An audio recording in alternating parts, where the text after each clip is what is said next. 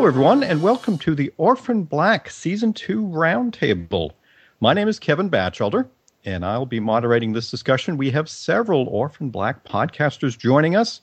Obviously, if you're listening, you're a big fan. You're probably a listener of one of these shows, or many of them, or by the end, hopefully all of them.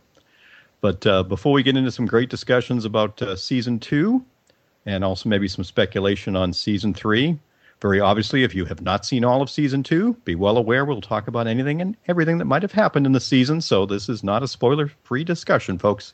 Keep that in mind. All right, let's start going around the virtual roundtable. Let you be introduced to all of the folks who are here. Get used to the voices, because we do have several folks. Let's start it off first. Throw it over with Mark. Thanks, Kevin. I'm Mark DeCote of the Orphan Black podcast by Solo Talk Media, and I'm the Canadian in the room here. Podcasting, I do the podcast by myself, and every week, well, just like everybody else here, we talk about Orphan Black. Hi, I'm Karen Lindsay. I am from the Orphan Black podcast, from the DVMPE.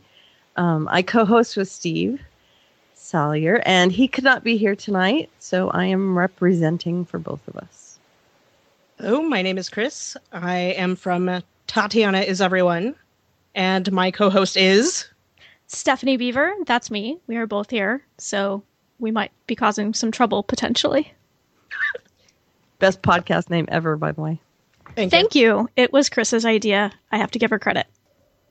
Hi, my name is Kimberly Walton. I am the host of 324B21, the Orphan Black podcast. My co-host, Sean, is actually with DVMP, but she could not be here today, so just me representing. And hi, everybody. I'm Terry. I'm from The C Word, an Orphan Black podcast. I also work with Steve on our show, and I work with Sean, by the way, on an upcoming Doctor Who podcast. So I get around. Awesome. Lots of great voices, lots of great thoughts here, folks. For those who might not be aware, we also did a roundtable before Season 2. We'll throw a link in some show notes for you if you're going to have some fun, kind of see some thoughts before the season. Might be a great way to bookend this discussion. All right, well, Season 2. Oh, my goodness, where to begin? I know we could go for hours, so we're going to try to be a little more on point here, but the big thing that's got to come up, and we probably, at least in my mind, have to start a little bit with, is just maybe general impressions on the season when you folks had coming in, you know, on the direction of what you thought, way off, and what you thought just with some general impressions. Why don't we start that off with Stephanie? Well, it's always difficult for me to have any sort of expectations when it comes to Orphan Black because the writers really don't like to follow the usual formulas very much. So I don't know that I really had much in the way of expectations. As far as general impressions, it felt like there was a lot crammed into those 10 episodes. I wish a couple of the storylines had gotten some more room to breathe, but I thought we got some great stories and some introductions of some interesting characters. I'm going to go. This is Kimberly. You know what? I actually started watching Orphan Black for the first time about 2 weeks before the Season 2 premiere. I sat down and watched all of it in one sitting, all of the first season. So I didn't really have time to think about it. I know that I wanted to know more about Helena, and I was betting my money that she was not dead. So I got to learn more about Helena, and she really grew on me this season. And that's what I was looking for, along with some other things. But I didn't have any expectations whatsoever because that first season was such a mind blow for me. I was just really excited for the new season to start. I came into Orphan Black with my co-hosts, Steve and Corey, suggesting I watch it. And I watched the first 3 or so and said it was okay. Not that great, not that bad. And they said, it gets better, stick with it. And as they say, the rest is history. I watched the entirety of the first season, loved it, and told them if I was going to do a podcast, since you two recommended it, you have to be my cohorts in crime. So I thought that the second season started off and kept going at a much better level than the first season. I think the first season midway ramped it up really well, but I thought the second season, and I agree it's a good criticism about a little too much crammed in there, but I think they kept this ramped up really, really well this whole season. Hey, Mark here. I started Orphan Black when it originally aired and watched it in its entirety week from week, and I only started podcasting about it in the off season. I did a season 1 in review podcast for those who follow then season 2, what I liked about season 1 is it wasn't 10 episodes. It was one big, long show because every episode followed one after the other. And season 2 did the same thing. Season 2 picked up literally seconds after season 1 ended. And I'll say, just like before season 2 started, we had some teasers, and it was Maria Doyle Kennedy who, in one of her interviews, said that season 2 is like season 1 on crack. And after seeing season 2, she was dead on. Yeah, I love the big story arc. I have to agree with you, Mark. This season, I do think there were too many characters. I think that there were a couple that were underused. And in that case, I wanted to see more of those characters. But otherwise, it was just crazy town. And I loved every second of it. It was a roller coaster, to be cliche. But wow, it blew my mind. There were things that, we were trying to speculate on stuff, and, we had the mythology thing pegged, but not exactly where it was headed. And, we had kind of the everyone's there for a reason, and there might be other clones thing pegged, but not how it was going to go.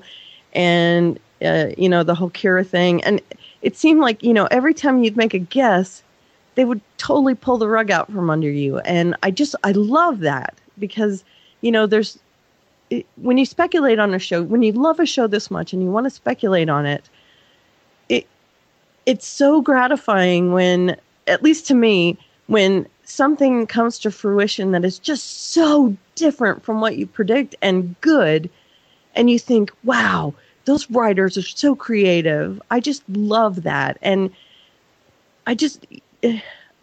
it's so out of left field and so creative and so brilliant.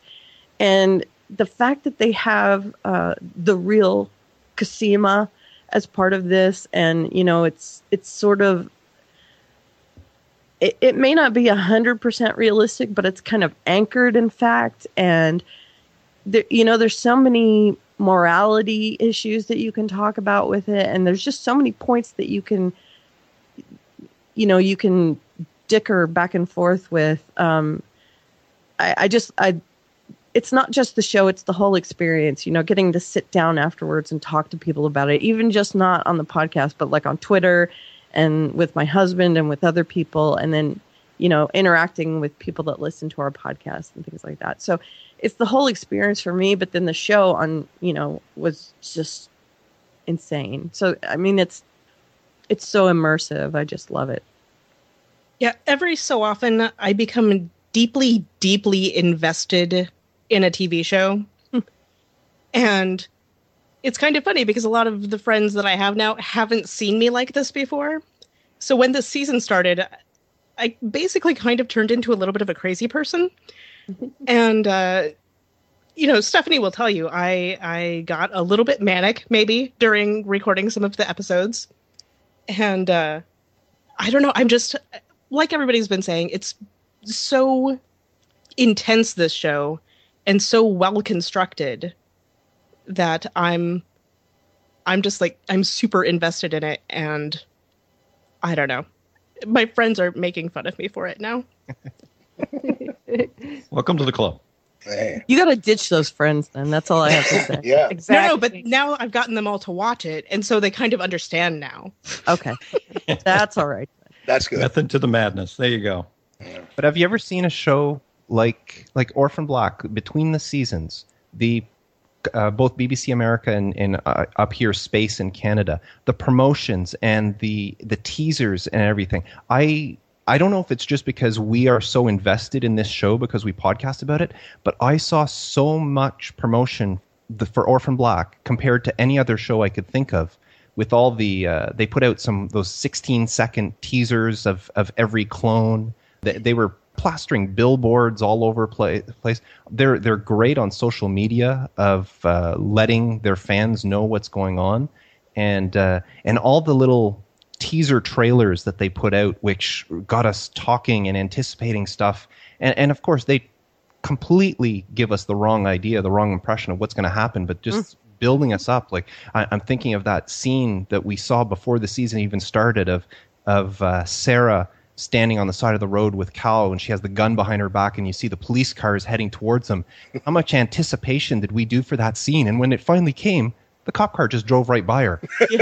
Yeah. But we saw that clip. We saw that, 2 months before the season started, and everybody's talking about that. And I just think that the showrunners and the people behind Orphan Black do such an excellent job of getting the fans involved in this show.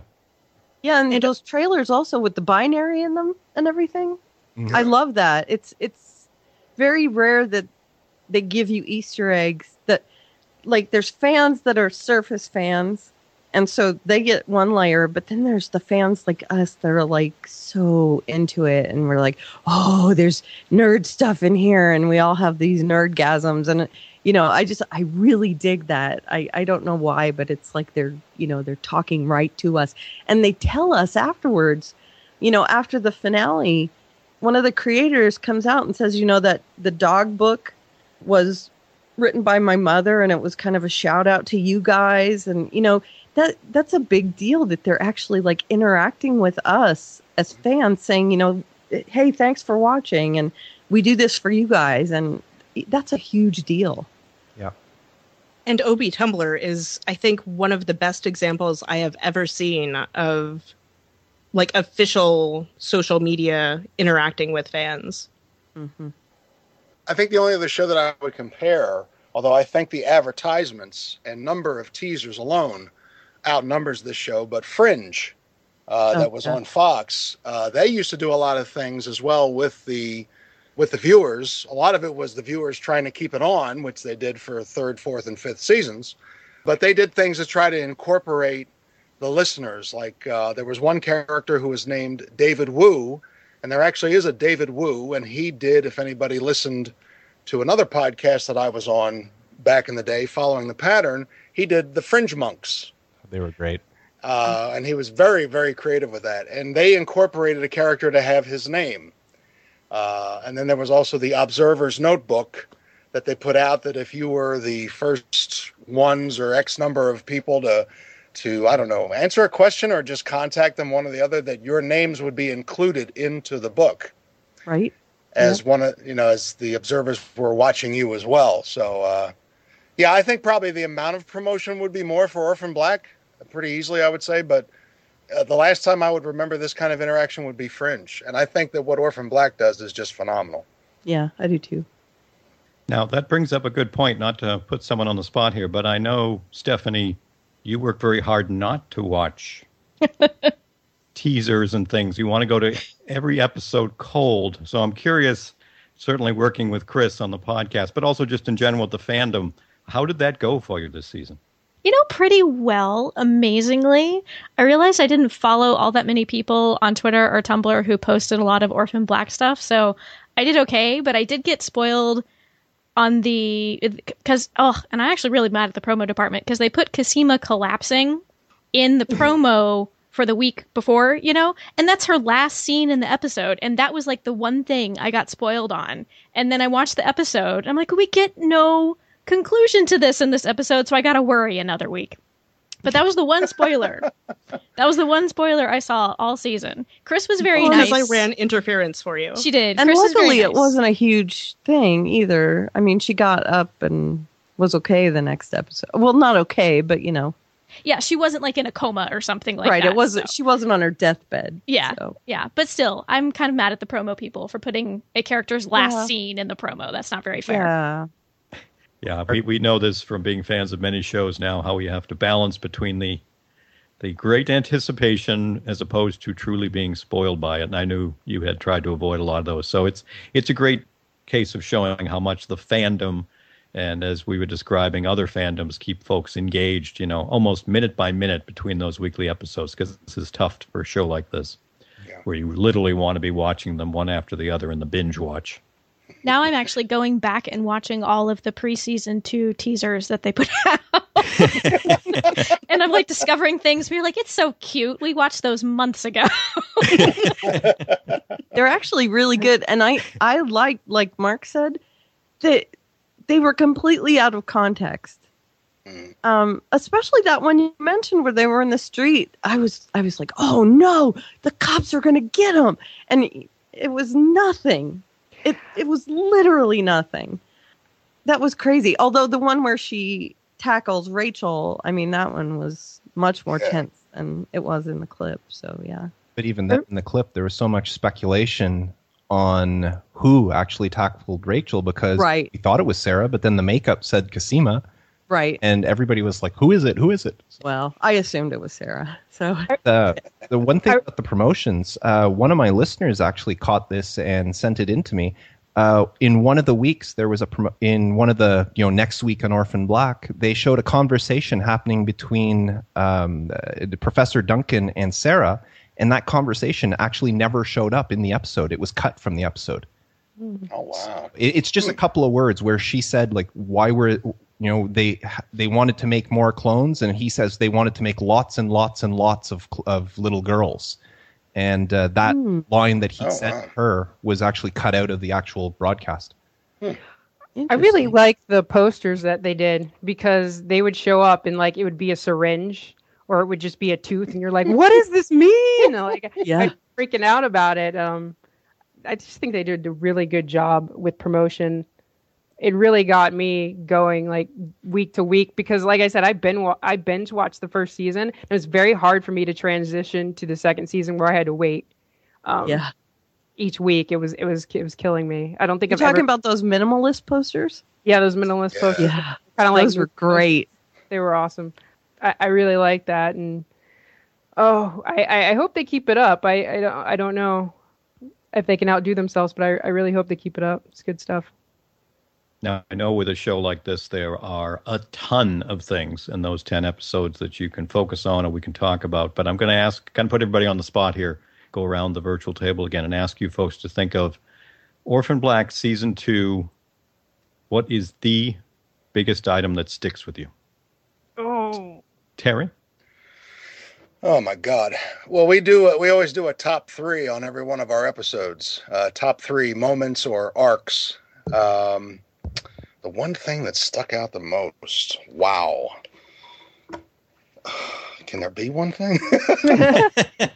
Man, I would just say it's kind of a broad statement, and I don't mean it really as a cop-out, but they've done it so well. I would say the binding together of the clones, the way that each of the clones have kind of been going around the edge of the wheel and how they now have been over the course of this season been coming down the spokes into the center.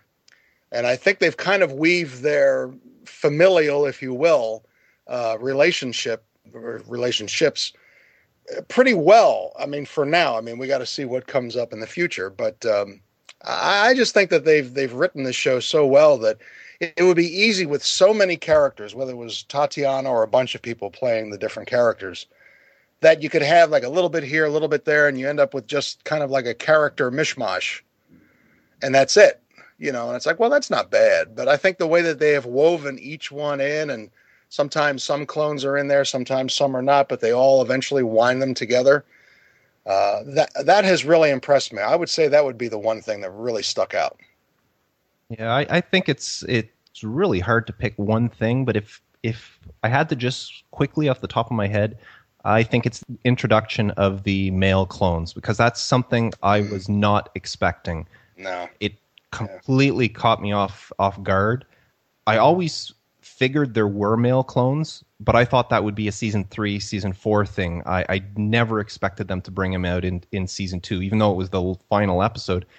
It was just something I never expected, and who the clone ended up being. There was so much speculation throughout the season. A lot of people saying, well, they thought Felix was a clone, or stuff like that. Where for it to turn out to be a clone of Mark, that just totally blew me away. I was completely freaked out when I saw that in the final episode. Yeah, I was actually kind of hoping it was Felix. Me too. I think everyone was. Yeah. And there was part of me that wasn't surprised it wasn't Felix, because it was almost like they were pointing us there, and I was like, well, it can't be if they're pointing us at it. But wow, that kind of came out of left field that it was Mark. One thing, man. I think one thing is the building up of this whole Kira thing is it's just eating me alive, wanting to find out what is the deal with Kira. Yep. There is definitely something about her. You know, she knows exactly which clone is which. The only time I have questioned that is when she woke up from surgery and she called out for her mother and it was Rachel in the room. But I'm guessing it was because she had just been under. Otherwise, she knows exactly which clone is in the room with her. She knows intuitively almost everything that's happening. Before it happens. Yes. Yeah. And there's just something about her, and I don't know. I want to know. And if it comes down to, like, the one thing that sticks in my mind that I'm going to be talking about, it's something that I say almost every day with my husband. You want horse baby or cow baby? Then my husband and I, for some reason, that line sticks with me. You want horse baby? Just it makes me laugh every time in the singing in the car. But Kira, the actress that plays her is amazing, and I just one of the things that gets me is wanting to know more about her. And then the fact that I hated Donnie and now I like him. And that boggles my mind. So I cheated. I'm sorry. I picked two. I think the one thing for me that's going to permanently stay with me is Clone Club Family Night from the last episode. I feel like I'm cheating because it's a series of scenes, but, you know, from Helena being introduced to Cosima and Allison and being reunited with Kira, which totally made me cry. And then, you know, they have their dance scene, which was awesome. Yep. And the scene of Sarah and Cosima having their little conversation. I like your hairs. So great. I like your hairs too. Such a cute. I missed your little face. Oh, I want to eat up your fingers. Yeah. So the first thing that popped in my head when you asked the question, Kevin, so I'm just going to go with it, and it surprised me actually, was the scene in the shower with Sarah and Helena after, you know, she comes in looking like something out of a horror movie, having just killed that guy. And, you know, Helena's just so upset and emotional and, you know, sort of bearing herself as much as she can to Sarah, who's just absolutely terrified of her. And then she embraces Sarah and Sarah like just starts sobbing. And I think that scene is very, very powerful. It's a great image that will probably just stick in your head for a really long time. But I also just in general liked the way they developed the relationship between Sarah and Helena this season, though I was so mad at Sarah for leaving Helena behind in episode 6. I was very disappointed in Sarah. I'm going to go more with the concept. I think what really stood out in my mind, and this could be because I watched season 1 so close to the beginning of season 2, and I'm big on character development, but was the change in Sarah over the entire season. And she kind of, I mean, because in season 1, she's like, I don't want to have anything to do with this. And, you know, she wasn't really accepting, and she completely does a turnaround, and she's calling them her sisters, and there's that bonding there, and it really got emotional at times. So I think that's what stood out in my mind the most, especially with Helena and Sarah in the car when Helena was singing Sugar Sugar. That was Sugar, sugar. That was just a great scene. Hey, and you know, it comes around full circle because she has to initiate Tony. Yeah. And, you know, from someone who didn't even want to be part of the club to having to actually bring someone in. Yeah, that was crazy.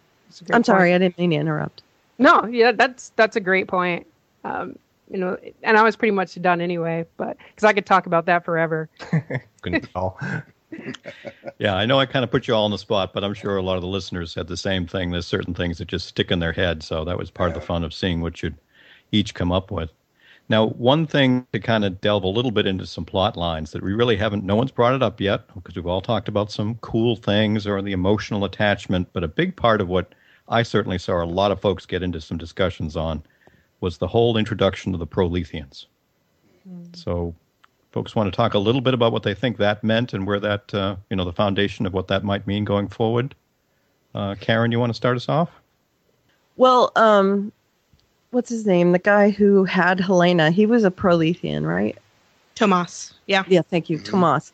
So we knew about them, we just didn't know about them as an organization. And okay, in the first episode where we saw the compound, I talked to Steve and I said, okay, this is a cult and they are giving us the clues up front. They're inseminating things. There are a bunch of women and there are only a couple of guys. And this is going to be a, hey, I like to spread my seed thing. And Steve was like, okay, I don't get that vibe, but whatever. And I was like, you mark my words. And it turned out to kind of be true, and more true than he wanted it to be, I think. And I was creeped out by them the whole time. I just, I wasn't sure where they were going to fit in. I mean, I think they were put there in order for the egg thing to happen. I think it was brilliant in order for that to happen. But I also think that they could have almost taken that out and we still would have had enough stuff happening. Like they could have expanded all the other stuff. But I'm not saying it was a bad thing. Because it ultimately it gave us the storyline with Mark and Hank and the eggs and all that stuff, and Helena and all those things. But I almost feel like it robbed us of some stuff. And Art was part of that storyline, and I really do think that Art was underused. Yes. I would have liked to see a lot more of Art, even if that meant we saw more of Angie, who I hate with the passion of 1,000 fiery suns. Same. She's just terrible. And I could have done without Vic too, but Angie just, I wanted her to die so hard. But Art, I really wanted Art to be more than just a safe house, which is what he ended up being. And the comic relief when Helena ran out. And, he's just standing there and she runs right by him. I was kind of like, what? Why didn't he? Okay, whatever. So, there were some really important pivotal moments that happened there.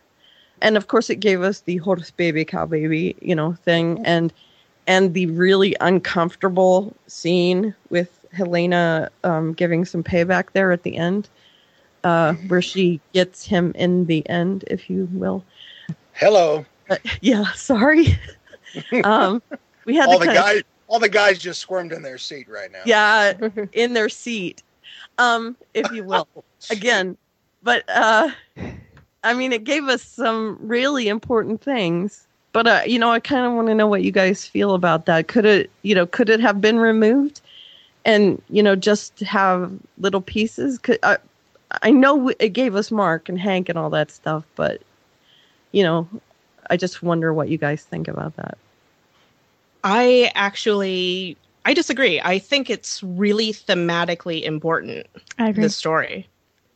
Because it is all about them using Helena for her reproductive ability, which, again, fits right in with the show's feminist ideology. So I'm all for it. And I loved that scene where Helena took her revenge. Oh, yeah. I loved it, too. I did.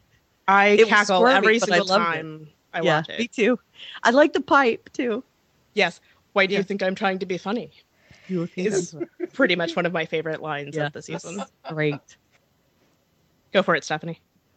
Well, I pretty much agree. I feel like it was a really appropriate storyline thematically for the show. I thought it was a really great storyline for Helena.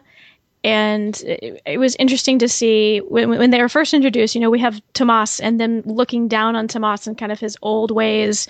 And Henrik was calling Helena she and not it. And I was like, maybe he'll be better. But no, he was just so much worse. And so I actually did enjoy the the Prolethean storyline. I don't know exactly how they're still going to incorporate them, or if they will, and I'm kind of curious about that. But I did enjoy this season's. Sorry, this was the farming Proletheans, yes. And I still think there might be other factions of Proletheans. And they actually pointed out that the Bonnie, I think her name is, Gracie's mom, was out of the compound at the time that Helena set it on fire. So broodmares. Yeah, so she could very much pop up as a different Prolethean faction next in the future. Hey, and looking for revenge too. Yeah, even as a solo threat. Mm-hmm. I can see what you mean, Karen, about the storyline, but I think it was probably important mainly because, they had mentioned that Mark had gone AWOL from the military, and we see him and Paul together. And at that time, when he's tracking Helena, and at that time I was like, the way that they're talking to each other, I'm like, I feel like Paul knows him, even though they're playing off like he doesn't, and to introduce that. But more importantly, I think we kind of saw what was important to Helena because of it. You can really tell, and you had an inkling before, the way that she was acting with Kira, that she wants a child, she wants something to love, she wants to be loved, and I think it just kind of brought that out a little bit more, and we get to see a different side of Helena, and for that, I feel like it was probably important. Although I would be a little bit hesitant to have her run a nursery. Yeah. If she has a problem, she'll take care of it. I'm not sure if you want her taking care of problems that way. Karen, I'm going to piggyback on yours first about Art.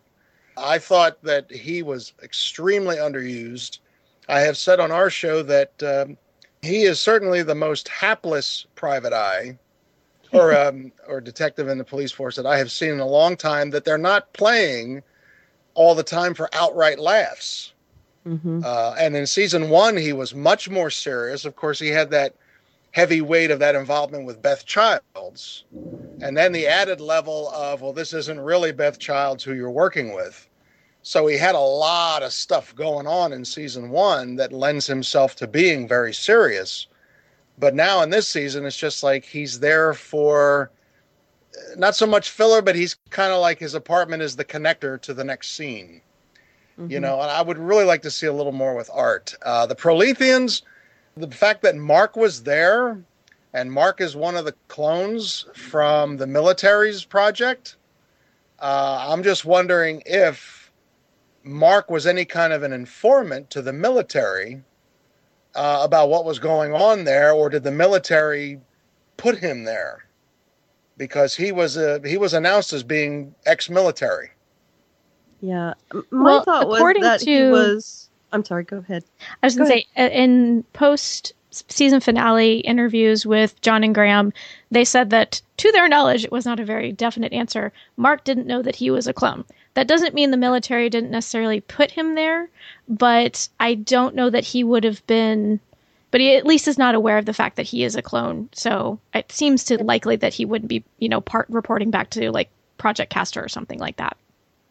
Yeah, but prior to meeting, none of the other, we're assuming the first two that met were Cosima and Allison, I would assume, because they seemed to know each other before Sarah came into the picture with them. All these other clones didn't know that they were clones either. So it could be something that the military has kept from Mark, and he would still not know, just like all these other clones didn't know about it of their own, except Rachel. Rachel was the only one who knew from childhood. Yeah. So. Just going back to Kevin's questions, I think overall, when you look at the Prolethean organization, I think, yes, there is more than just what we saw. We know that there was the Tomas faction, and then there's Henrik's little cult there. I'm sure there's going to be more, but I think the Proletheans are going to be one of those things that we don't know everything now, but after season 3 or season 4, we're going to look back on season 2 and go, oh, okay, that now I understand. That's what I think it's going to be. I think a lot of it was to introduce Gracie. I think Gracie's going to play a big part, obviously, with Mark and her carrying Helena's babies. So she's going to play a big part in season 3. And it's my question is whether Henrik knew that Mark was a clone, and that's why Henrik brought Mark into his little family. That's a good point. So I don't know. Like, if Mark might not know he's a clone, but I have a feeling Henrik probably did. But now that Henrik's dead, I don't know if that'll play into anything. It's kind of a moot point. But Yeah. I wonder why Henrik would have kept the fact that Mark was a clone from him, since he talked so openly about it to Helena. And so did Tomas, talk about the cloning and things like that. I have the same question, but I feel like that we don't have a good answer at this point. Well, when he talked to Helena, he knew, I'm assuming that she knew that she was a clone because she had been in touch with other, at least Sarah, other clones. Mark has never, to our knowledge, met any of his other clone brothers. And that kind of leads me to wonder, was Henrik military? Was he also ex-military, or was he active military? He seems to be more like the Amish version of Rachel. He was a scientist. Was he? There you go. Yeah. Okay. So, And part of my speculation, or at least some speculation, was that he was affiliated with Dyad at some point. At least that's what I gathered. Because he seemed to know a lot about Project Leda. that would be interesting that he and Duncan are out of the picture now. That's good. Yeah, lots to chew on there. Definitely. That's why I was curious to hear everyone's thoughts. So how there. messed up is Gracie now? Because she always had this aversion to clones. Now she's married to a clone and she's carrying a clone baby. But she really took to Helena by the end of the season, so... Yeah, well, I'm just saying. She's sleeping with a clone now. That's different than befriending a clone. I will tell. Craziness. I'm glad you made that distinction. Well, sorry. No, I'm good. I'm good. Now, part of what's going on here, certainly in this discussion with the Proletheans and some of our other Season 2 stuff, as we know, we got many new characters came in this season for the first time. So, again, same idea. I'm kind of curious to hear from you folks on, I don't know if you want to call it a favorite or maybe thing you're most looking forward to with a certain character or that you thought made a big impact in Season 2, kind of like a brief thought on that same idea. One that kind of stuck out for you in Season 2 from the newer characters. Chris, you want to kick us off? I'm really sort of excited about Tony. And I mean, I'm assuming they're going to bring him back next season, but I guess we'll see. But I liked that they introduced another character and that it's a trans clone. They talked about doing that last year. And so I'm excited that they followed through with it. Because, again, a show about exploring identity, I think this is a really good and interesting way for them to do that, or to make good on it, I guess. Yeah, I was really excited about Tony too, but I think probably the newer character I was most excited about was Marion Bowles. I really like what Michelle Forbes is doing with that role, and I think it could be really interesting to have a really sympathetic person who's actually knowledgeable involved in sort of the dyad situation. So I'm looking forward to see what will come of her in the third season. I liked Tony and I didn't like Tony, and probably the reason is because I'm very big on character development, and for some reason Tony felt rushed to me, and that could just be because they didn't want to get into it. They were just giving you a taste. I don't know, but I felt like I don't know, all the characters are so well defined that I felt like it was just kind of thrown in there last minute. And I would like to know more about Tony, so I hope they get into that a little bit more. Yeah, I said on our show that I think that Tony is going to serve a good purpose as a character if they bring him back, and there's going to be something about the trans clone nature of him that keeps him seemingly immune to this disease that they're all getting at different times. If they bring him back and that plays into it, throw some science in there, I think Tony will be good. And he gets an honorable mention, but I would have to go with Marion Bowles also. I think that she's going to be a key power player. And whether or not Rachel is alive or dead, and if she's alive, how she's going to come back, and how the whole going to school in your eye event is going to affect her mentally. It could be a good power play between the two of them. So Marion would be my vote. I just want to touch on the Tony character. I like the idea of them introducing a transgender clone. I just didn't like the way they did it for two reasons. First of all, I think the character, that entire storyline, could have been done without Tony. The only thing he brought to the story was that cryptic message that his friend, whatever, Sonny, I think his name? Sammy, sorry. The cryptic message that Sammy brought in. And even that cryptic message, we could have done without that. We would have found out that Paul was part of the military without that cryptic message. So with that gone, the Tony character was totally irrelevant. I felt it was just a gimmick they put in. And the other thing about Tony is it was the one clone that I did not believe in the show. When I see Cosima, I see Cosima. When I see Allison, I see Allison. When I see Sarah, I see Sarah. When I saw Tony, I saw Tatiana. And like I forget that Allison and Cosima and Sarah are the same actress. You get to that. But all I could see was Tatiana whenever I saw Tony, and I just thought it was too much of a gimmick. But to answer Kevin's question, my character that I thought was most intriguing is actually Cal, with his multiple identifications that he has hidden and the mystery. I just think there's a lot more to him that we don't know. I'm hoping they're going to branch off in season 3 and give us a little bit more backstory on him, because I think that some of the story that we do know about him might be false, fabricated. At one point, I actually speculated that he was actually a con artist and Sarah had actually conned a con man. I don't know if that's true, but it's just all those multiple... when he opened up that cabinet and he had whatever 5 or 6 different wallets with multiple identifications in it, that his character intrigues me the most in season 2. You know, you totally stole my thing. I was going to ask Kevin. He knows me pretty well. You know, who did he think my favorite new character was? And he was going to probably say Cal right off the top because he's eye candy. But I knew you'd like Cal. him, yes. Yeah, it is Cal, but not just because he's eye candy. There's a lot of things, and it's not just that, Mark. When he was first introduced, he said a lot of things. He works with bees. Bees pollinate. So again, we're going with the whole seeding theme.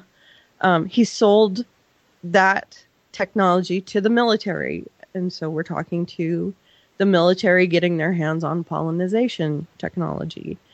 We also have his hacking skills, the gun, and the IDs, the fact that he's Kira's father and Kira has all these abilities. And, you know, was this a setup of some sort? I mean, we know that Sarah didn't know she was a clone, that they weren't keeping tabs on her as far as we know. But the fact that these two people got together and created this particular child, it just, to me, it doesn't seem like a coincidence. So there's a lot of things having to do with Cal that I want to know. You know, this cannot be a coincidence in my mind. Agreed. That he is part of this. Mm-hmm. There's just too many things that have to do with, you know, this project. He knows a lot about the sort of things that would work with cloning and with populating things. So to me, he really is very interesting, and he's super hot. So 2 in 1. Double win. Yeah. So now I have Paul and Cal to look at. And I'm good with that. Nothing wrong there. Absolutely. Nope. Now, thinking about kind of season 2, before we get to any season 3 discussions, I'm going to kind of throw you all, as they say, under the bus a bit here to put you on the spot again a little bit and say, looking at season 2 now, as we said, a lot of great new characters threw us for some great loops. But of course, to make room for that meant some of our characters had to take more of a back seat. So if you look at season 2, what did you miss most that you didn't quite get enough of? Kimberly, you want to throw us out for us there? Actually, I was just thinking about this a second ago. Did all the Neo-Evolutionists die? The storyline completely disappeared because, so Leaky's gone now. And, what's the guy's name who had the tail? Olivier. Yeah, he's gone. And I'm like, what happened to that? Were they the only two? Like, what happened to that whole entire thing? I would have liked to see that they still existed in some kind of capacity. Did I miss something, or did anybody else see that? I could have missed it. I don't know. Well, Professor Duncan did mention that he made reference to the Neolutionists within Dyad. So the implication is that there are some there still, but we haven't been introduced to them. And it was plural, the Neolutionists within Dyad, so we know more than just Leaky. That's true. But yeah, that's what I would like to see. Again, honorable mention will go to Art, but I would like to just see more of. I would like to have seen more of Kira, even though we saw a lot of her, and they have shown over the season how her abilities are just kind of unfolding one after another. But I want a little more backstory about how she. I know how she was made, but with Cal and Sarah making her. Thank you, Karen, and thank you for qualifying. And, otherwise, I would have had to explain, and that would. I'm sure, yeah. Well, you can send me a text later, but okay. But we're assuming that, and I don't think incorrectly so, that her abilities are probably having something to do more with Sarah than Cal. I would like to have had more of their backstory and how they came to where, they made Kira, how that relationship all went. And to explain more about Kira's makeup. I mean, she healed from that accident, I thought, pretty quickly in season 1 when she, took that dive in front of the car. Yep. And they seem to have some kind of, recuperative ability. So I think more of Kira's backstory and more of including how Sarah and Cal got together, because we just know that they were together. I think that I'd like to see that more fleshed out. Hopefully they will in season 3. It's going to sound a little strange, but I think one of the characters that was the least used or most underused character was actually Allison. Even though we got a ton of Allison, her story was completely separate, and I loved her story. I loved the whole rehab and everything going on with Donnie, and I love that whole side story. But I would have liked to see her interact more with the other clones, because it wasn't till she finally got out of rehab. I think it was it might have been the very last episode when she's talking to them and she finally realizes everything that's been going on and she's missed all of this. So I felt even though we got a lot of Allison and it was great what we saw, she wasn't actually part of the main story. So I was a little bummed about that. I would have liked to see her, like in season 1 where she played a part. It was the trio in season 1. Well, I know their party is growing, but I would have liked to see Allison be more entwined with the other group in this.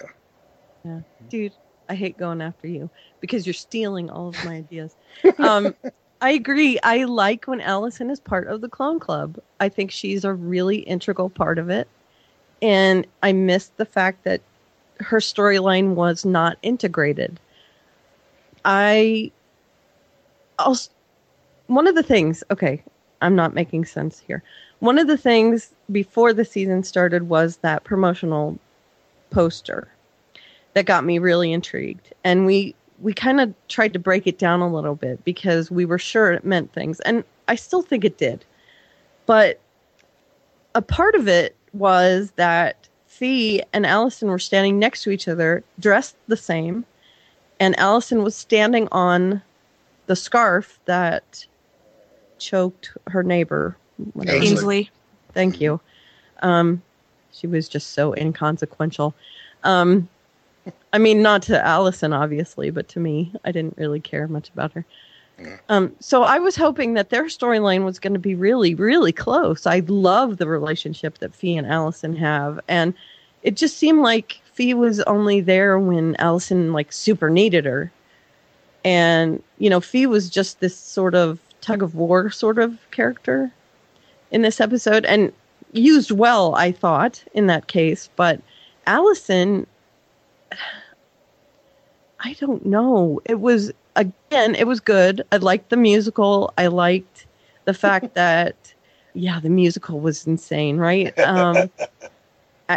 I kind of liked that she was in rehab. I wasn't a big fan of Vic being there and Angie using Vic because, I hate Angie so much. Hard, so hate her so much. And Donnie was making me mad until we found out about Donnie at the end. But I really missed the fact that she wasn't interacting with people. And it wasn't until Rachel showed up at rehab and they kind of did that body switch thing, like the Freaky Friday thing that happened last season as well when they were torturing Donnie. I love when Rachel tries to be Allison. You mean Sarah? It's so cute. Sarah. I'm sorry, Sarah. Thank you. Well done it. Yeah. I love when Sarah tries to be Allison. And it's funny because it's all Tatiana, but Tatiana acting like Sarah, who's trying to act like Allison. And you can see it, that she is acting like Sarah, acting like Allison. And it's just so great. And I don't know, she's standing there trying to role play with Donnie. And that part, I was like, oh, this is what I wanted to see. This, the clones coming together and working as a team. And, she's trying to cover for Allison, and this is great. But Allison, for the most part, she was just all on her own this season. And I really missed that interaction with everyone. She had no idea what was going on with Kira and Cal and Cosima and all that stuff at Dyad. She was completely out of the loop, and she was all in her own head, and it was just, I felt bad for her. So it kind of took me out of things whenever I saw part of her storyline. Okay, I guess my big thing, I really wish that Art had more to do, which I know we've talked about. And I really wish they'd had more Angie, because I love Angie. Angie is fantastic. Angie is fantastic. She's just all dogged determination, and I think it's wonderful. And yes, she's getting in Sarah's way, but she means well. I truly believe she means well. She's being a good cop about it and trying to figure out what the mystery is. And she really kept Beth alive in a lot of ways in this season, I felt like. Yes, I think most of the Beth mentions, especially early in the season, are from Angie. And the other one, which I'm pretty sure is what Stephanie's going to talk about, I think there really should have been more Cosima and Delphine stuff, because we get some sense of what they're doing at Dyad, but I don't know, it feels like there's just kind of not enough there. There are bits of it dropped into all the episodes, but it's not... Did that feel like a setup for that in the last episode? Like they're setting up for something with them in the last episode, taking Delphine away? Probably. Yeah. I don't know. We'll see. A real disappointment to me that they were taking her away. I was like, no! I'm not sure she's really going to permanently be away. Oh, no, I don't think so either. I'm just thinking they're setting up some sort of storyline that's going to happen there. I wrestled, Chris, with who I was going to talk about. Did I help you decide? I think so, because I was going to say, I was debating between Cosima and Felix, because I love Cosima, and I really thought since they moved her to Toronto that we'd get more of her. But she, like Allison, her storyline was also very separate.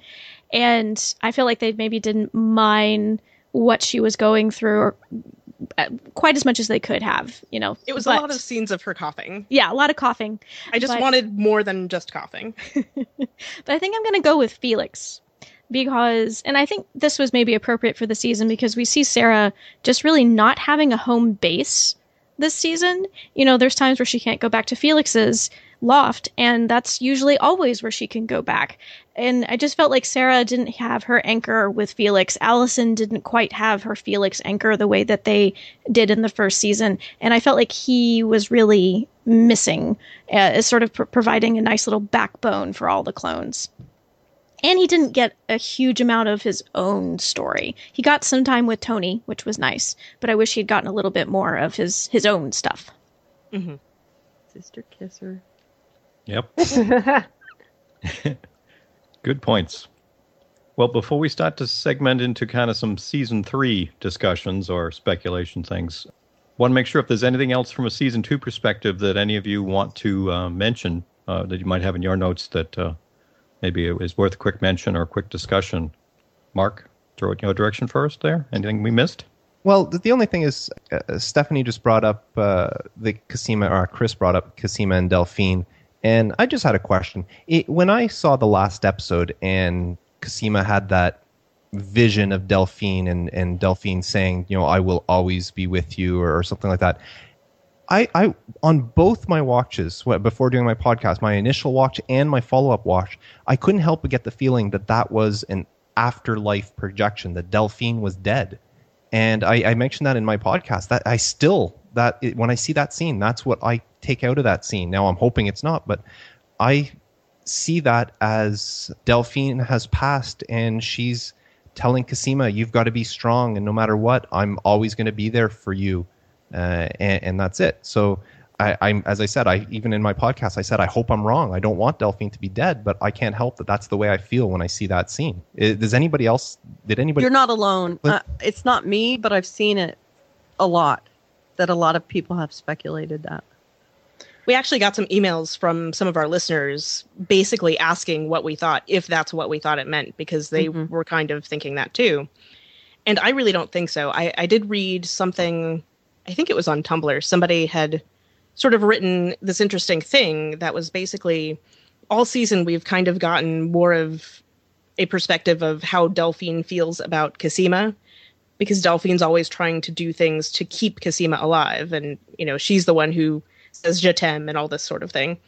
And so from their perspective, that scene was sort of us finally really getting a sense that Cosima really does love Delphine, because this sort of dream vision of, something to hold on to, right? I will always be with you. And plus it follows up with that mention of, so the puppy followed the explorer the entire way. I just feel like since they injected that little line in there that Kira says to Cosima, that they're trying to let us know that Delphine is going to come back. I really didn't get the impression that she was dead on either watch of that episode. I would hope so, because I have this big thing about main characters passing off screen or with just one line in the beginning that just it kind of gets to me. But I do remember Twitter blew up during that scene. It just exploded. So I know there was a lot of people that had the same theory you did, Mark. Yeah. I hope it's not correct. Yeah, same here.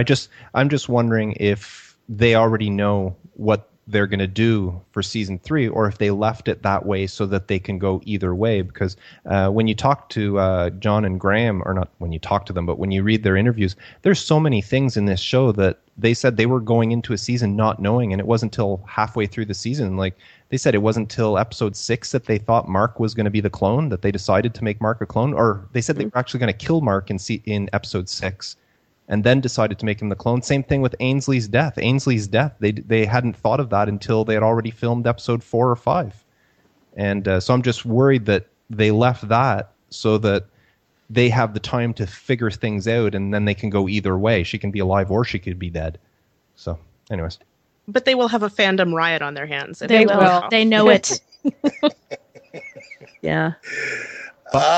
I read it was either an article or a blog posting that somebody came up with the theory that Kira brought Delphine back to life, which I rewatched it the other night, and I was like, I didn't see anything in her blocking her movements or anything that to me would give that impression. I felt that it was a dream vision, and I felt that she probably had it because of the message she received from Delphine earlier. You have to do it on your own now, or something to that effect, or it's all up to you. That's what it was. Mm-hmm. And now that she knows that right now, if not for good, she's got to go it solo as far as the two of them are concerned, that she was kind of, again, as someone expressed about her feelings toward Delphine, I think that, she probably was dreaming about, I don't want you to go away, and Delphine leaning over and saying, I will always be with you. Something to that effect. So I saw nothing more than Kira waking her up from a dream. Same here. Anyone else have any burning items from season 2 before we keep moving? I have funny ones. I think Felix needs a bathroom door. Number 1. Especially if everybody's going to keep staying with him. That's what I'm saying. And then number 2, if Cosima is going to play a Warhammer type game, she needs to stop wearing baggy sweaters, because that really bugged me. When she leaned across the table, I was like, you're going to knock everything over. So, I mean, that shows what big a geek I am. But, so Very valid points. it's true, right? Yes, no, I completely understand. It really been bugs there. me. Can't wear it. No, baggy sweatshirts not allowed on game night. It's Though in her not. defense, she didn't know she was going to be playing. So No, but you got to True, too. roll up your sleeves. she's sick, okay? She's cold. Leave her alone. Yeah, cut her some slack, will you? If it were me, I wouldn't care how sick she was. If she was playing with me, I'd be like, that's cold. roll up your sleeve because you're going to knock over everything. That's cold. I'm sorry. I'm I'd sorry. be more concerned if they had a pizza in the middle of the table and getting grease all over her sleeve. That's all. You know what? Can't knock over the pieces. From a guy's perspective, if I was one of those guys and Casima wanted to join my game, she can wear whatever she wants. Damn straight. All right. Agreed. All right. All right. So I'm saying it just bugged me. Well, if we start to look forward to season 3, we've got lots of different things I'm sure we're already speculating on and wondering about. We touched on some of them a little bit with some of the character bits and so forth. So what I'm curious to kick us off for our season 3 discussion is that same idea. Now that we've all been able to, get at least a few days past the end of season 2, let some of it settle in, analyze it a little bit with the fandom and on your own podcasts.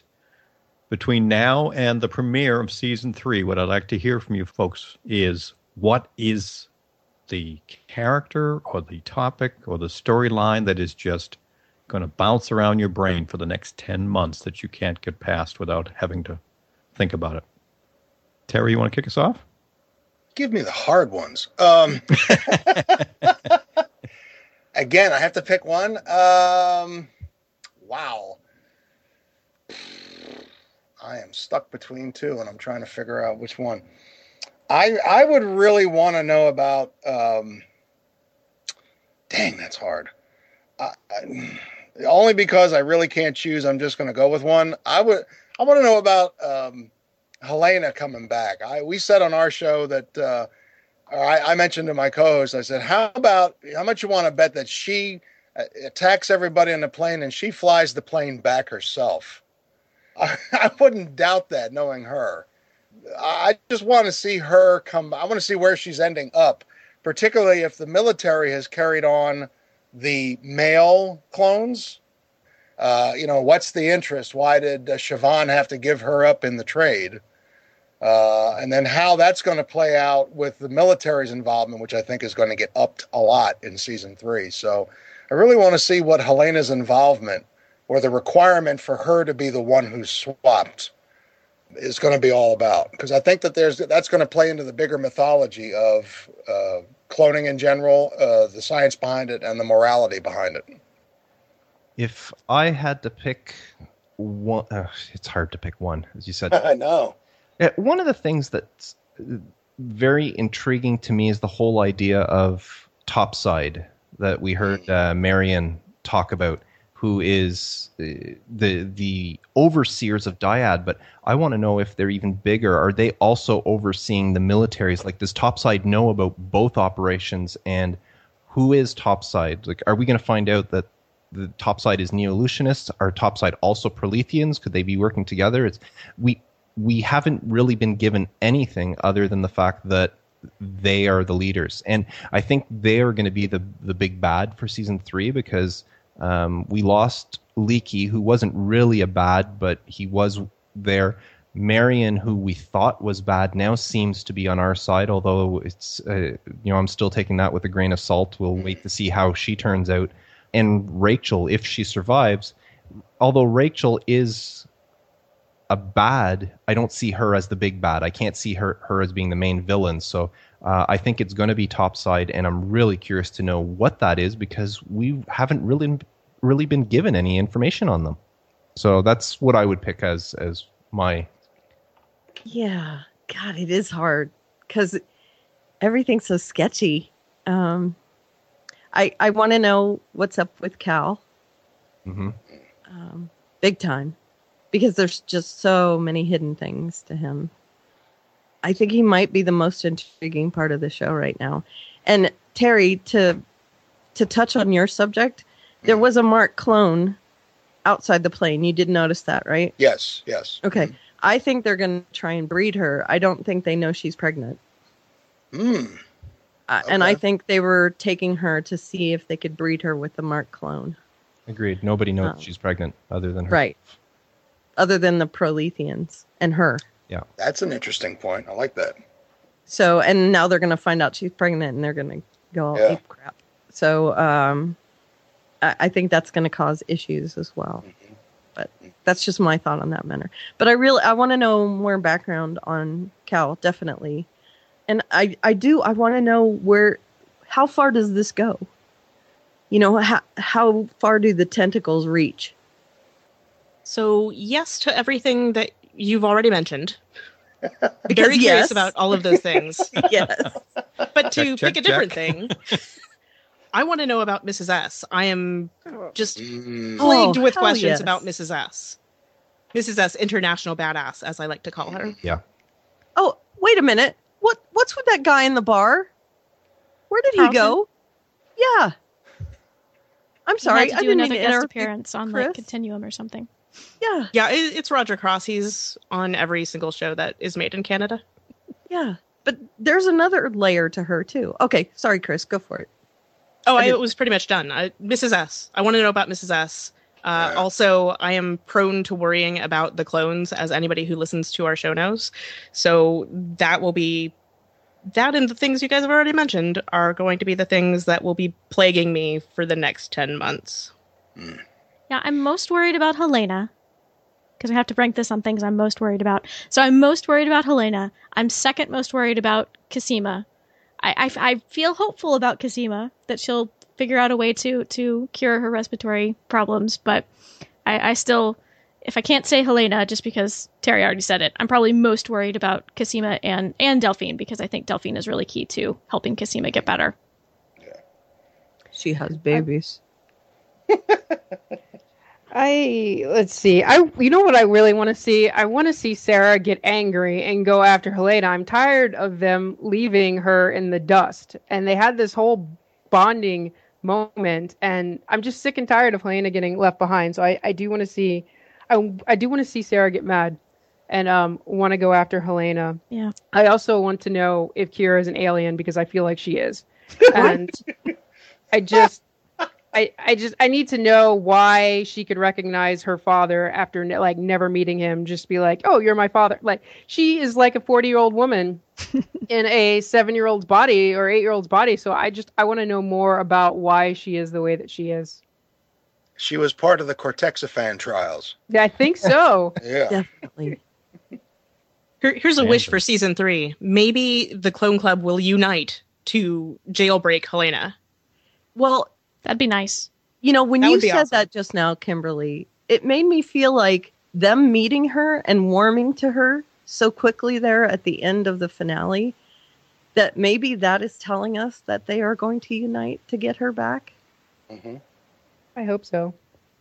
I hope so too.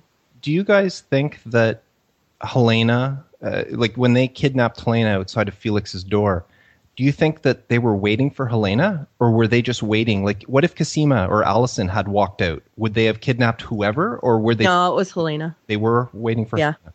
Yeah, that's what I thought. Okay, because it never actually said. It just they were waiting there, and Helena came out, and she was the one that was black bagged. So Yeah, but you can't miss that hair. no, I think Mrs. But S. I What think Mrs. what S he's says saying is seems to that Mark indicate. doesn't. I think Mark what was saying is that they might not have cared which Yeah. clone, not that they grabbed the wrong one. No, I know. I think that they were looking for her. okay. And, when she came out, they just immediately recognized her. so and took her. if Cosima or Allison would have walked out, they would have let her walk by. Is what you're. Correct. That's what I think, yeah. I think so too. That she's just super easy to recognize. So they just, pop the hood over. And I think it's sad that she was going out to meet Jesse because, again, She eye just wants to candy. be loved. He better come back next season. Although, I get enough of him on Suits too, so it's okay. Well, how's he going to feel about her being pregnant? He doesn't care. He loves her. There you go. Atta girl. She can have his pork rinds anytime. Yeah, I think they fell hard for each other. Now, looking at a couple of other season 3 items that I know I've seen a lot of comments about, so that's why I want to get some thoughts from you folks, is do we see, I know we have the Project Caster and the guys, but do we see more female clones coming on board? What do you think, Chris? I think almost certainly they will introduce more Project Leda clones, if I had to guess. I kind of hope not, though. We've got a lot. That's true. I mean, I don't know. I don't know. It's always an option, though. If they do, I wouldn't mind if it was more like they introduced Jennifer, where it was just kind of through video in which she didn't become like another character in the mix. Right. I know a lot of people had issues with that. I actually kind of liked it. I mean, I'm sad for her, but... Yeah. I like Jennifer. Yeah, But- me too. So yeah, I wouldn't put it past them to introduce more Leda clones, but I kind of hope we don't, because we've got a lot of people in play here now, and already it felt like some key characters didn't get quite enough screen time in season 2, so I worry about the characters that we love not getting enough time on in storylines.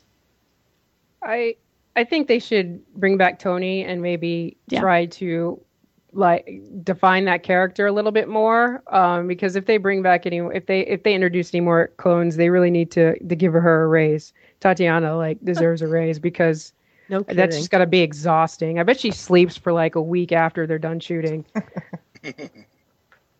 I would like to see Tony come back again. As I said earlier, the only thing that's really going to justify the character is if they get into doing the transition that has seemingly made Tony immune. That might come into play in towards the latter part of hopefully Cosima's getting better, so that Tony could kind of come in there, not so much as the knight in shining armor, but Tony's back in town and somehow it comes out, oh, by the way, here's a piece of the puzzle that maybe you didn't know you were missing. Let me tell you about this thing. And somebody, Cosima or Sarah or something, puts it together and saying, well, wait a second. Maybe that's going to help. We've already seen one clone introduced at the tail end as Charlotte, who is the little girl who was the only one other than the only other one out of the batch of 400 who survived outside of... Supposedly.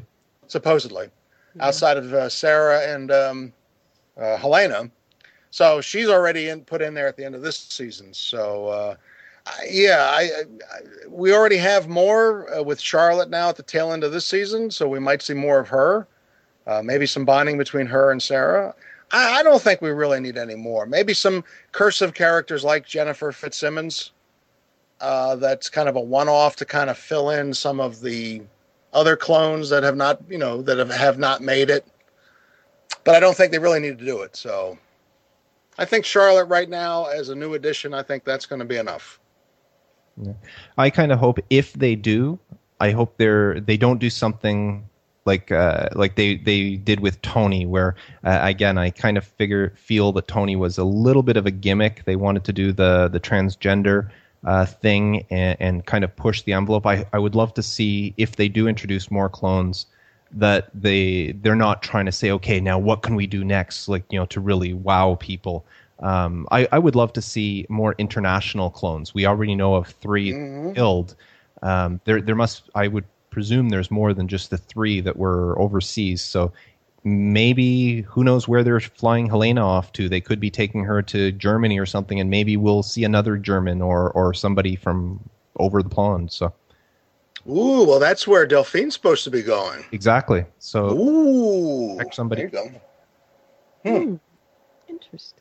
Yeah, I'd prefer no more drive-by clones like Tony. I'm sorry, that's kind of what he was, right? Yeah. I like the character. No, I do too. I think if they were going to commit, they needed to commit. Yeah. And like Mark was saying, I saw Tatiana. And I think they needed to refine it before they put that character on the screen. And I think it was a pretty good effort at a trans character. I'm not saying she needed to look any different, but right. It just wasn't 100% convincing. It was like 85% convincing to me. And I don't know. it shouldn't have been a judgmental thing for me. It really shouldn't have. But she's just so good at all the other clones that this one just stood out a little bit. It was just like, and the kind of faux mullet thing happening. I don't know. That. Yeah, just. But anyway, so what would Charlotte be? Would she be a topside clone? Are we naming it yet? Was there a project name for her? She's still in the Project Leda line. Yeah, the Project Leda line. I like that. I would say. Well, it's the same actress who plays young Rachel. So. No, I know, right. But this is Marion's project. This is not from.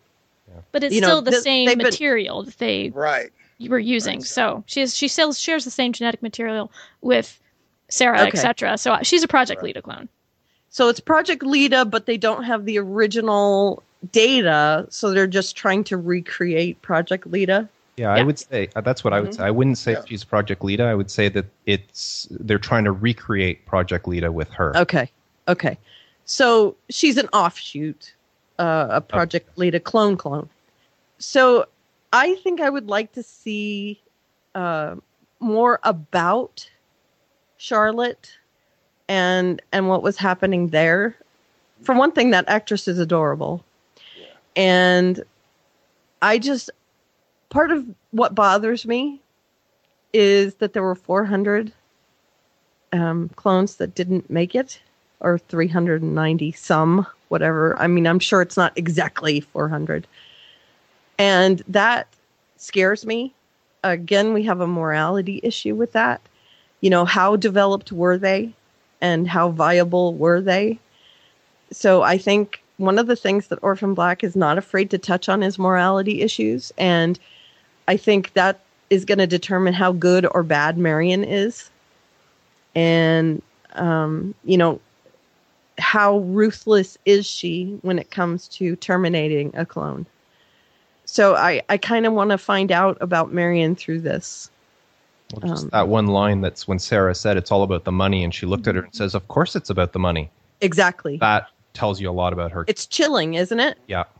So that's one thing I want to find out. And, she seems to really love Charlotte, but I wonder if it's love as in, I love her as a person, but I also can see potential in her. And, she seems to care about her. I don't want to minimize that. But I don't know. I really want to know, these experiments she's doing, now that they have this information, or Cosima has it, right? Are they going to get their hands on it? And what is going to happen with that? And, I love Michelle Forbes. So I'm guessing she'll come back next season, because who would want to waste that character? And I think the potential there is going to be crazy. And to be able to discuss morality issues like that is going to be, it's going to be off the charts fun to talk about. Mm-hmm. Now, one thing to kind of shift gears, I think, a bit from a very serious tone a bit to some interesting thoughts that people always seem to want to talk about. Do we think in season 3 that we're going to find out more about Felix? Is there more to him, or is he just kind of the fun, brother to have along for the ride there? What do we think, Stephanie? Well, Felix is not just anything. Felix is fabulous. But I don't know. I know a lot of people were hoping that Felix was going to be a clone. I really wasn't. I think that he's a good heart to the show. He's sort of where the clones can turn to, where they can kind of escape all of that stuff that they're going through. And it would have jeopardized sort of the role he plays on the show, I think, had he ended up being a clone too. So, but of course, we've got so much we could learn about him. We get sort of hints about his past and what his life was like growing up. But I am curious to learn how he came to be where he is now, what he does for a profession, etc. But yeah, I always will take more Felix, of course. It's funny. I was thinking that the other day. I was like, does anybody have a job? Because I don't know how Felix affords a place like that. And I guess we know Cosima kind of works at Dyad. You just see Sarah wandering the streets.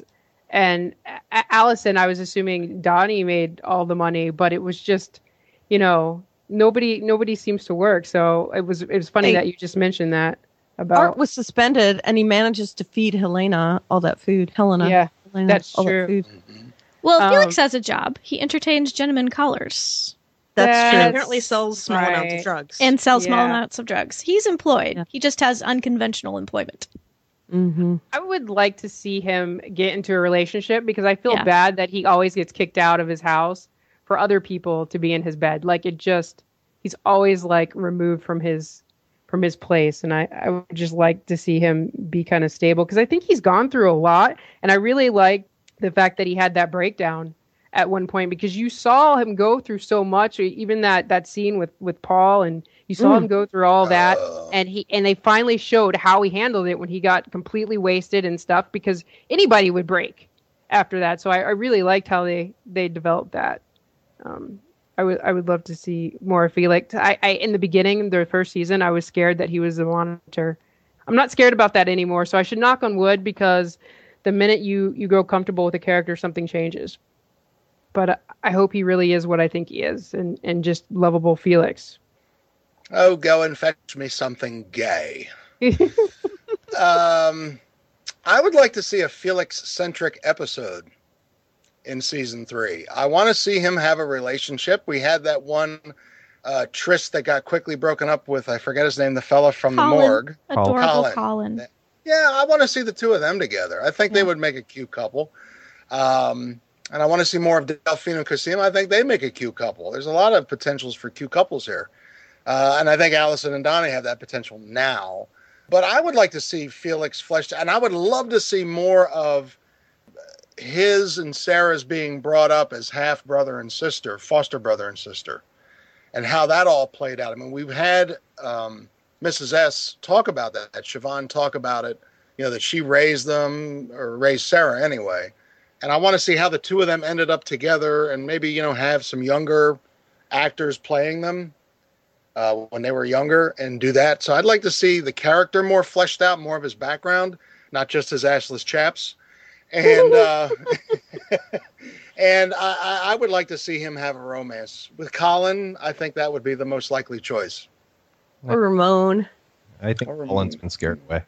Yeah, I think so too. Yeah. I'm going to disagree with what you said, Terry. I don't think I really want to see their upbringing. I don't think there's any reason at this point to see how Sarah and Felix were brought up or see flashbacks. It's not Orphan Black has never really done the flashback thing. So, True. I don't think it's needed. And I don't even want to see a Felix-centric episode. I do want to see more of Felix, but I don't think there needs to be an episode centered around him. I love the way he's embraced all the clones as his sisters. He grew up with Sarah, and as soon as he met all these other clones, he's referring to them as his sisters. Yeah. So I really like that. I think that I do want to see him get more involved. Kind of, he was kind of an up and down character where he'd grow a backbone and then all of a sudden he wouldn't anymore. And I'd like to see him become a stronger person throughout. As far as the relationships, I can take it or leave it either way. Not just with him. I'm not a shipper, so I think Delphine and Cosima are cute together, but I don't really watch the show for that sort of thing. So as far as Felix getting with somebody, it doesn't really matter to me one way or the other. One thing about Felix, though, is Kimberly, you mentioned the whole Paul scene where Paul and Felix were together there. I was really curious, whatever happened, they said that the charges were dismissed on his murder thing. I would have liked to know a little bit more information on that. I mean, when you have a detective come in with a murder weapon with his fingerprints on it and everything, and he gets booked and incarcerated for murder, and then all of a sudden the charges were dropped. I would have liked to know, okay, what did they say? What did they do to drop these charges? And all of a sudden Felix is free, because that's all they said is, the charges were dropped. Well, when did they say that? At one point they said something. I forget if it was Rachel or somebody that said do something and we'll have the charges dropped. And Sarah conceded. It was She Leaky who didn't. said that, but they never actually followed through with it. Yeah, I actually don't know that we know if the charges against Felix were dropped. He was out on bail, I presume, but Okay. but I think that's still up in the air because Chris and I just did a season 2 rewatch because I was like, did they ever mention the charges again? And they don't. Okay. Well, see, I just presumed that everything was dropped, and that's what I was questioning is, what happened? He was incarcerated and all that, and they said they were going to get him out.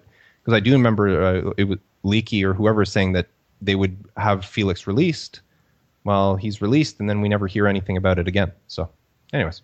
I think Siobhan had something to do with that.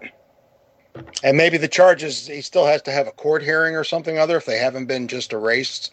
But I think Siobhan may have had something to do with that. Because I don't see Felix. I could see him wanting to just run away and get out of the building and go if he has an opportunity to do it. I could see him doing that, but kind of, sort of. But you were talking about his backbone. I don't know if he would do it. But I kind of have this hunch that Siobhan had something to do with that. Could be. See, I could see them, and I'm doing air quotes here, so imagine that. Mm-hmm. I could see them losing the evidence. They have lots of connections. So I definitely could see the charges being dropped at some point. Now, not that they are now. We don't know. That scene, I try to forget that scene. I think that is the scene that made me the most uncomfortable. Yeah. That, to me, that was a rape scene. Yeah. And I that really hurt me because I like Paul. And that really diminished him. I think that Rachel, I don't know if I believe it anymore that they had written Rachel having something on him, because he seemed to extricate himself from that rather easily. But I felt like that she had something on him in order for him to do that. And now I'm wondering, because, I didn't want to believe he could just do that so easily. But now, who knows? I guess he just could. Yep. So that when you're looking in hindsight, she did have something on him. She had Afghanistan, but then you find out that Afghanistan was manufactured in order for him to get in. Mm-hmm. So right. He was. So she doesn't really have it on him. But he couldn't blow his cover, so he had to go along and do it. So I don't think, it wasn't Paul actually being mean. He was just retaining his cover. Okay, I guess so. So, yeah, I hated him in that moment because I love Felix so much. I would want him to be my brother in a heartbeat. I have 2 brothers and I love them too, but if I could adopt Felix as well as my brother, I would. But that scene, tears were really just welling up in my eyes for Felix during that scene because it just hurt so much. I've tried to block it out, and then when you brought it up, Kim, was it Sorry. you, Kimberly? No, Yeah. It's okay. It's okay. It was part of this season, and it's part of talking about it.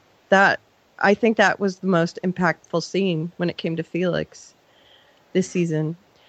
Yeah, I think that there is more to Felix being placed with Siobhan than we're seeing. I did not hope he was a clone. There was part of me that was like, more than Felix? Felix? Yes. But then I was like, nah, I don't really want him to be a clone. But I wonder why he was with Siobhan. I think there might be something there. Was there something that made it, some reason that he had to be there to help with Sarah? I don't know. Was it ever said who she adopted first? No. Maybe she just had Felix, and it was just she had adopted a child, and then all of a sudden she was presented with Sarah. I guess so. Maybe. That might be all it is. Well, I'd like to know that. Yeah. At the very least. It would be nice, because there's a lot of speculation about that. And that way I could just drop it. That way I could just go, okay, good. Then I can just like Felix for Felix. I don't have to worry about him being part of this huge conspiracy thing. So I feel like they don't do anything by mistake in this show. No one's part of this show for no reason. So I don't know. Why would they have cast a foster brother for her if they weren't going to use him for some reason? So I want to see much more of him, but I don't want him to be a pivot. I don't want him to be the, hey, I'm the guy that goes and gets the clones whenever. He was bitching about it. Really? You want me to go get Helena? Really? Is that all I'm good for? And I was like, yeah, no kidding. Why? And then finally at the end, he's like, yeah, I'm part of the clones. I get to go in there and dance with them, and you got to go, Cal. And, I felt like, good for you. Finally getting to be part of the club. And I want him to be part of that. And, if we get to see his buns once a year, I'm okay with that. He has the nicest set of buns. Seriously. So we got to see the assless chaps, and then I guess the apron was last season. Is that what we got to see? No, I think that was season and this season. Yeah. Okay. Yeah. So yay, I'm all right with that. I really like him. He's a great actor. I think he's an intriguing character, and I think he has such a good bond with Allison. I'm sad that didn't happen more this season. I mean, we had that like Keystone Cops thing happening in the rehab facility, but otherwise there wasn't a lot of bonding between the two of them. So I think that was a letdown for me. Well, she did smack him on the buns during the clone dance. Yeah, that's true. Just whacked him on the backside. So yeah, well, patted him I don't as know much about as that. she could. But yeah, I know. I think more would have been good. So, well, I feel like Felix is really sort of a perspective point for the audience in a lot of ways. Sort of a surrogate for the audience or something. There's a phrase for this that I can't think of right now. But he's, he'll often say what you're thinking. He's one of those kind of characters. We see through his perspective. Yeah. He is sort of the normal one in the midst of all this chaos and all these people finding out that their lives are not what they thought they were. And so he's sort of the steady perspective, I guess, in a lot of ways. And I'm glad that he's not the other clone for that reason. And I don't know. And, now he's a phone carrying member of Clone Club. So I hope certainly that we can only get more of him in the third season. I love that you use the word normal in connection with Felix, that he's normal. Well, in the scope of the show. Yeah. He's a non-clone. He doesn't have to Art filter is the everything. most normal person in this whole thing, and they don't use him at all. So yeah, Felix is a muggle. Okay, I guess so. Yeah. Yeah, I can see that. Or if it's clones, if it's clones, maybe a cluggle. I don't know. A cluggle. Nice. We'll have to see if we get some more there on him. Well, as we kind of round back to finishing things out for season 3 thoughts, I don't want to cut anyone off, but we've covered a lot of topics, but each of you may or may not have another thing you want to make sure that gets thrown out there for the rest of us to anguish over for 10 months. So I'll kind of throw it open to say, is there anything else anyone wants to make sure that we talk about before we go? I have something.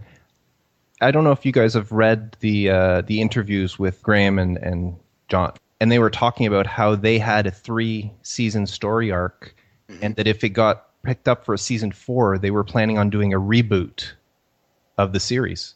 What are your thoughts on that? Did you guys read that article? I did not see that one.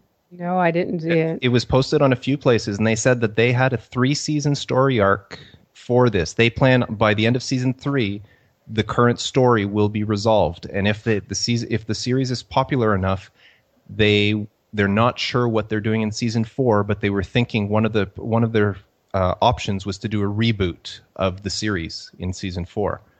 And I don't know. My thing was thinking like, you can't do that. But I guess if you haven't read the article about it, then there's not much point talking about it. But well, did they mean a reboot as in completely new cast, new characters? Would they keep one character into the new? Did they specify? Okay. They did not specify. They just said that they anticipated that the story we're following right now would be finished by the end of season 3.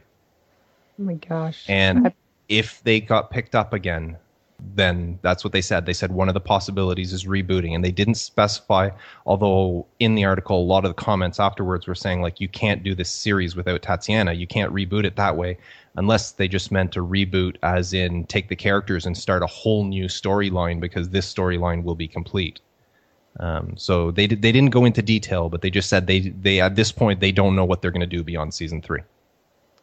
Yeah, that's my first reaction, is that I don't know if I would be happy with the show if it didn't have Tatiana and the characters that we've come to really love. I mean, I have watched Skins, which was a British show that rebooted every 2 years with a completely new cast, and like the first reboot went okay, but the second one, the characters weren't quite as interesting, and I kind of lost interest. So there's always that risk, but I really just can't see this story without Tatiana being involved.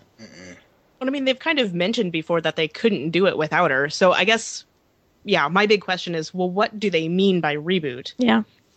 And I mean, I've seen other things before where they were talking about how they had originally planned out, I think it was like a 3-season storyline or something, but then they've sort of introduced new things, and we're talking about maybe expanding that. And I forget what they said, if it was 4 seasons or 5 seasons that they've got planned out now. So I don't know if this is just like, if they gave the interviews at different times or were having different, I don't know. These are the ones I'm talking about came out after the season finale. Well, I think the one I read did too, so I don't know. I'm very confused at this point, is what I'm saying. No. I just hope it's a poor use of the word reboot. Because I'll tell you what, if they took Tatiana out, that would be a huge fan revolt. And I'd be part of that revolt. And if they took all or most of the other characters, it would just be way too different. I mean, you would have to transplant the whole thing. So what are you going to do? Get rid of Dyad? You're going to get rid of Topside? You're going to get rid of the military's involvement? You're going to put them on a farm and have the Green Acres theme playing in the background? I mean, what are you going to do with them? Oh, thanks. Now that's going to be in my head all night. Plus, we'd have to consider changing our podcast name. I know. That would be no good. Can't happen then. No. Yeah, it can't be a real reboot, right? No. Yeah, I hadn't heard that, but now I'm going to be stressed out. No kidding. Thanks, Mark. Yeah, that's Appreciate that, Mark. what you said about being human. I mean, Misfits did the same thing, and I totally lost interest once they changed the characters. So, I hope they don't do that. Now, Yeah. American Horror Story. I don't watch that, but is it the same cast just in a different setting each year? Yeah. It recycles. Is that how they do it? Yeah, and True Detective's the same, but they haven't done that yet. Yeah. That's what I'm But saying. that- You'd have to reset. They say all that of up the front. settings. They say that up front, though, is Yeah, that I it's know. a bunch of minis strung together. But I mean, Orphan Black, they haven't gone into it like that, I don't know where they could put it. I mean, they're good writers and all, but I'm just wondering where they could take this out of, or take it out of this, and where they could, land this whole, They would have to introduce something in season 3 and then spin off, if that's what they were talking about doing, I guess. But That's too much to think about. yeah, Okay. I don't want it. My brain is being warped too much right now. Thanks, Mark. Sorry. First, you steal all my ideas, and now you're warping my brain. Yeah. Let me just think Mark- about Cal for a little bit. Yeah. Mark's question aside, anyone else have any season 3 items, though? We don't want to cut you off. I have kind of a dual thing for the season 3. I think that I would like to see Delphine's resolution not be the season 3 ender. I don't think they could do another cliffhanger, obviously. I would like to see the season 3 ender or cliffhanger be like the coming to a head battle between Topside and the military, and where you have the female clones going up against the male clones, more than 3, in some kind of a arrangement there, if not a physical battle, just something.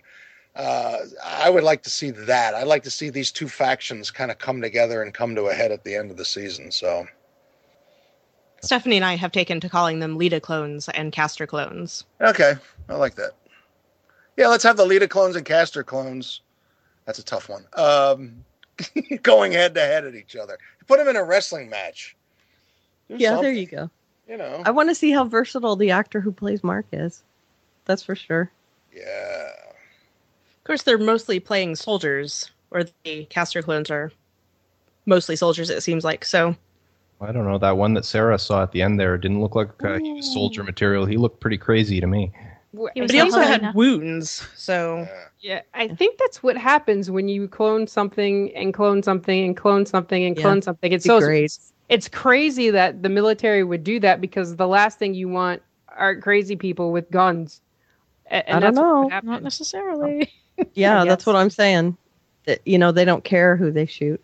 Well, if they were true military, I don't know. Yeah. I just that whole thing scares me. Like, there's something there's something wrong with the whole concept in general. Yeah, but that kind of scared me. One of the things not reminded Star Wars.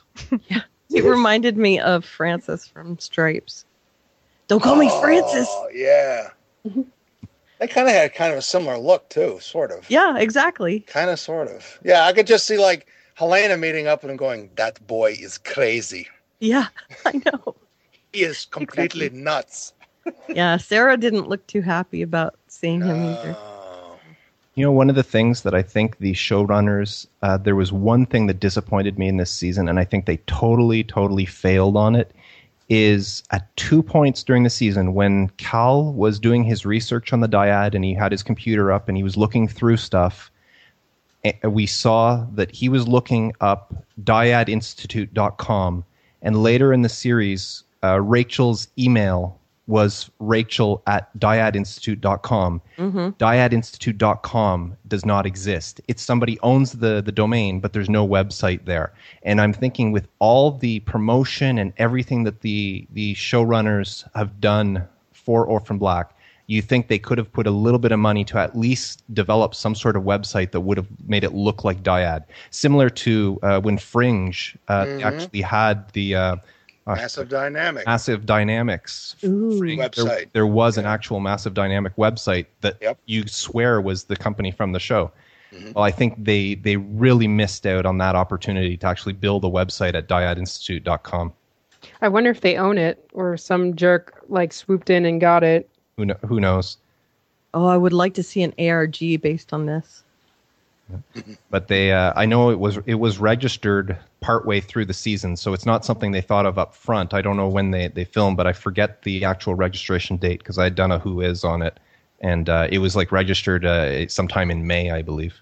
Ooh. So it could have been somebody that's just grabbed it, but it was a really miss on their part if they didn't think to register it before using it and doing something with it. Because, as I said, with all the promotion, all the teasers, and everything they did, they really missed out on that opportunity. Yeah, because Fringe had that website for Massive Dynamic in, was it the first season or the beginning of the second? They did it pretty early. Yeah. Yeah, so you would imagine that being Dyad was talked about much more in season 2, that the production team or somebody would have had that done ahead of time. So that domain's just been acquired in May. Yeah, because like in my podcast when I mentioned it, my example was the show Heroes. I can't remember his name, but the guy in Heroes that was hunting them, the guy that wore glasses, and he doesn't have powers, but he was hunting him, and his front was he worked at a paper company. Well, at one point you saw his business card and you saw the company and there was a website on it, and they actually had the website for his paper company was a real website. So even something like that, like that's the example I gave in my podcast, that they could have done something. It's owned by a domain reseller, by the way.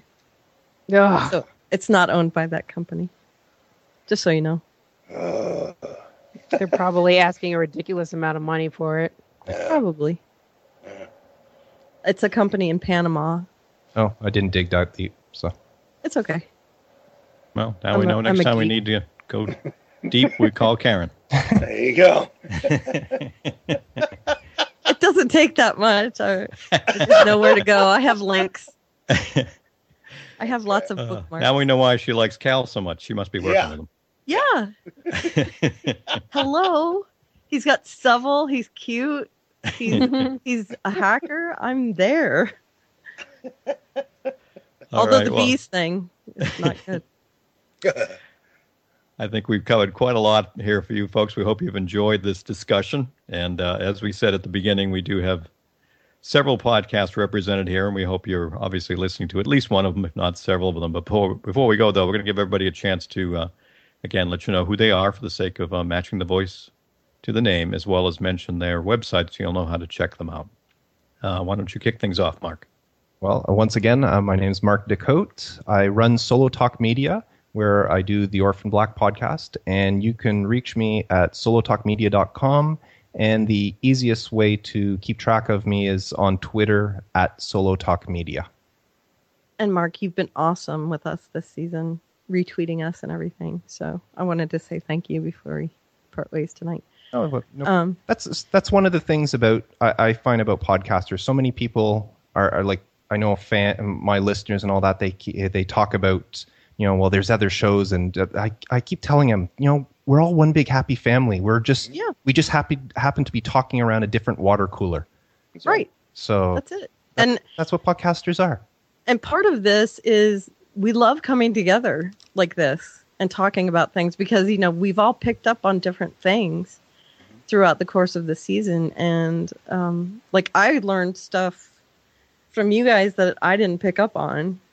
And now I've got stuff to go back to Steve and go, Steve, listen. So yeah, and I'll go talk to my husband about stuff too, and I'll go, horse baby, and So Steve and I do the Orphan Black podcast for DVMPE, and we are at Orphan Black Pod, and we're also on Facebook. Just search for the Orphan Black podcast there, and also orphanblackpodcast@gmail.com. And my name is Chris, and I'm from Tatiana Is Everyone, which is at tatianaiseveryone.com. We're on Twitter at TIE Podcast, and we're on Facebook, where we are also Tatiana Is Everyone, one word. And I'm Stephanie Beaver, and I'm also on Tatiana Is Everyone. I'm Kimberly Walton. I do 324B21, the Orphan Black podcast. It's a product of The Nerd Element, and you can find us at thenerdelement.com, and we are at Twitter at The Nerd Element. And I just want to say thank you to everybody, because I think I have interacted with all of you live tweeting at some point in time on Twitter. So very active group. Happy to be here. Well, not I, because I'm twitless. My cohort, Stephen Corey, handled the Twitter part. Yeah, okay. But I'm Terry, and I'm from The C Word, and you can reach us on email, feedback@thecwordpodcast.com. You can visit our website, thecwordpodcast.com. We're on Facebook, look for The C Word Podcast, and on Twitter, we are at C Word Podcast. Awesome. And I know I've had a lot of fun listening in on this discussion, folks. My name is Kevin Batchelder, and I'm one of the hosts of tuningintosci-fi-tv.com, where we cover lots of genre shows, including Orphan Black. So always great to learn more about it. And that's why this was so much fun. And we hope all of you listening enjoyed it too. So please reach out to any of these podcasters and let them know your thoughts on this particular show or any questions you have, because we have several months till the next season, and this is how we all love to keep the show alive. So, again, appreciate your time, everybody, for being on the show, and for all of you for listening.